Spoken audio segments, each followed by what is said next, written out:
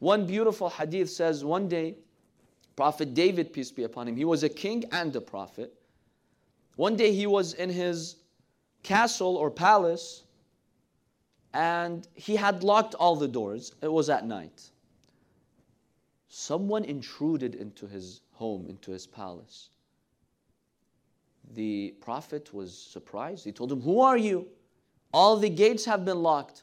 How did you get in?" He told him, "I am the one who doesn't need permission to go anywhere, and I can go through any gate." He was smart. He realized it was who? Azrael, the angel of death.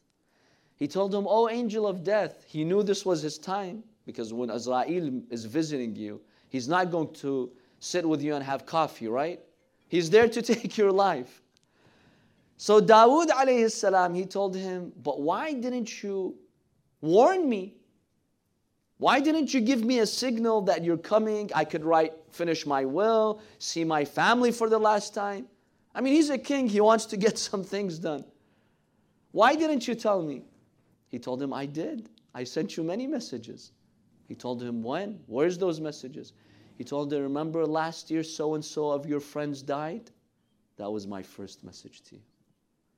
6 months ago, so-and-so died. Remember?" He said, "Yes." He says, "That was my second letter to you.